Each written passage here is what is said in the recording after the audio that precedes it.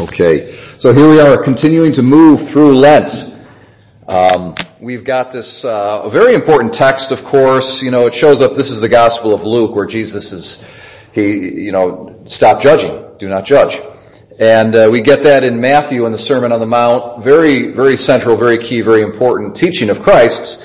And we really got to understand what it means and what it doesn't mean, okay, if we're going to appreciate its truth. So often people are bandied this phrase, don't judge, about quite a bit. And, you know, it's even become like a little proverb, I think, and it's almost like a little joke. You know, I'm in the office and someone's eating this really, huge sugar-full donut, and they don't judge me,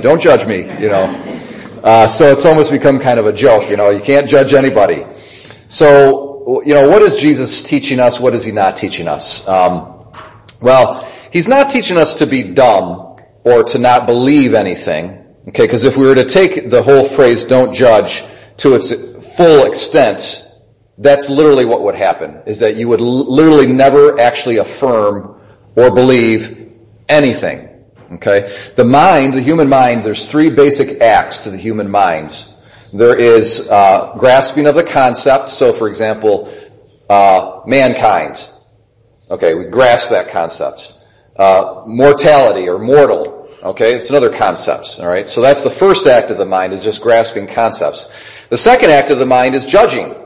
Okay, all men are mortal. As soon as you affirm something or deny something, you're making a judgment. All right, it's unavoidable. This is what the mind does. Okay, and then the third act of the mind is putting different judgments together and making, logical deductions from them or inferences. So, all men are mortal. Socrates is a man, therefore Socrates is mortal. All right, so that's an argument. That's thinking logically. So Jesus is not teaching. He's not saying to us, don't ever judge in the sense that you have to make a judgment call. Okay, and discernment. Christian discernment is precisely that. It's making a judgment. This is right. This is wrong. How should I live? Should I do this? Should I not do that? Okay, so the virtue of prudence, the spiritual gift, or the gift of the Holy Spirit of counsel, all of those things have to do with actually making judgments. So Jesus is not saying never make judgments. I heard a phrase, someone's like, you don't want to be so open-minded that when you bend over, your brain rolls out of your skull.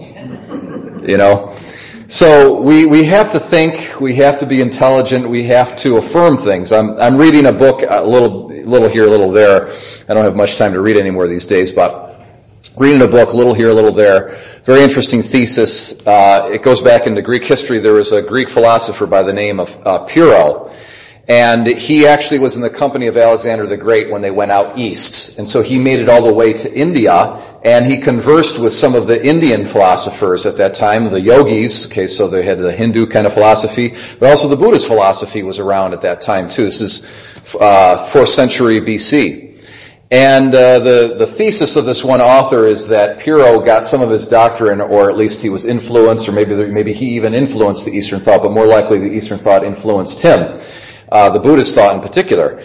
And Pyrrho, his whole idea was you could never make a judgment. You have to suspend judgment indefinitely, all the time, 100%. That was his philosophy. So he literally believed nothing. Okay.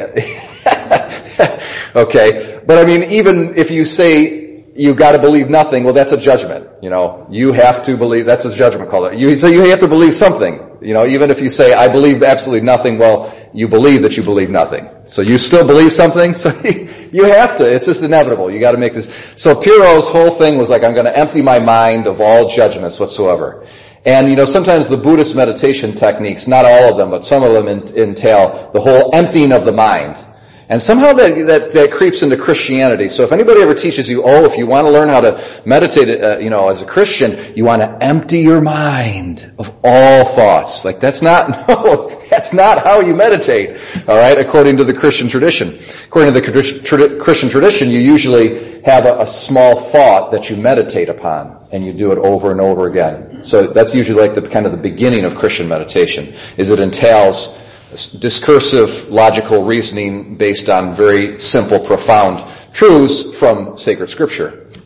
So Jesus is not teaching us to empty our minds out and be completely thoughtless and have absolutely no beliefs. But what he is doing, and this is a very challenging thing, is he's basically teaching us that, listen, when human beings do things, oftentimes their intentions are not clear to us. All we're privy to are their external behaviors.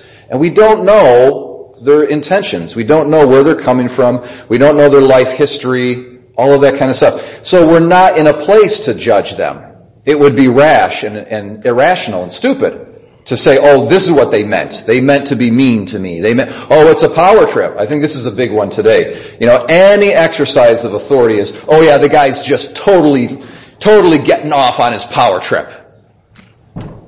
Right? It's a suspicious suspicion, the hermeneutics of suspicion and resentment. And Jesus is teaching us, don't do that.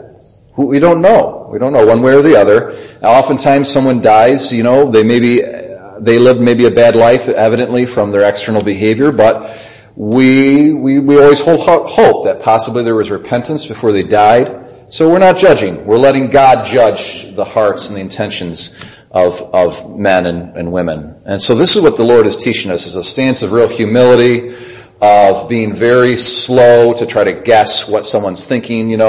Psychologists teach you, if you don't know what someone's thinking, ask them. Sometimes we don't want to ask them, though, because it's sort of like we'd rather go on with our imagination, so this is what they meant, this is so forth and so on. And so there's a real kind of vulnerability that you have. When you did this is what I thought, but I want to check it out. Is that really what you were thinking when you did X, Y, or Z? The other reverse thing I encounter from a pastoral perspective all the time is when it comes to funerals, at a funeral you want to always say something nice about the person that died, even if they weren't exemplary, Christians or whatever. You want to say something nice. You want to hold out hope. So that's a general kind of courteous sort of way of doing things when it comes to funerals. But I think it can go too far, and I've seen this happen quite a bit, is a person did live a good life, a good Christian life, and suddenly they're canonized. Like this person is in heaven right now, enjoying the glory of God. Yeehaw! Whoa. That's a judgment, though, of the opposite side, right? So you can judge them, you can condemn them to hell, that would be bad. But you can make the error on the other side and say, oh, this person is just basking in the glory of God. Well, we, as Catholics, we believe that very frequently after we die, there's a process of purification that takes place. And the person is in need of our prayers and suffrages and the Mass being offered to them. So, ironically, sometimes when we're quick to judge that someone's in heaven right away, we're depriving them of maybe incredibly necessary helps that they might need. I had a very wise old parishioner once say to me, when I die, you better not canonize me. I want your prayers. I don't want your praises. I want your prayers. And that's really right on. That's really right on. So, this is the truly Catholic approach, is you just kind of step back and say, God's the judge, just in case let's pray for the person, because you never know. It's an act of charity to help them out, okay, and to really care about them, and to give them aid in that journey that they're going through and their soul's going through towards the Lord. And in general, in life, we want to suspend judgment when it comes to the hearts and the thoughts and the intentions of others. I mean, sometimes we do have to make the judgment that, someone comes and they manifest their conscience to you. They want your opinion about something. But for the most part, the Christian way is to really suspend judgment.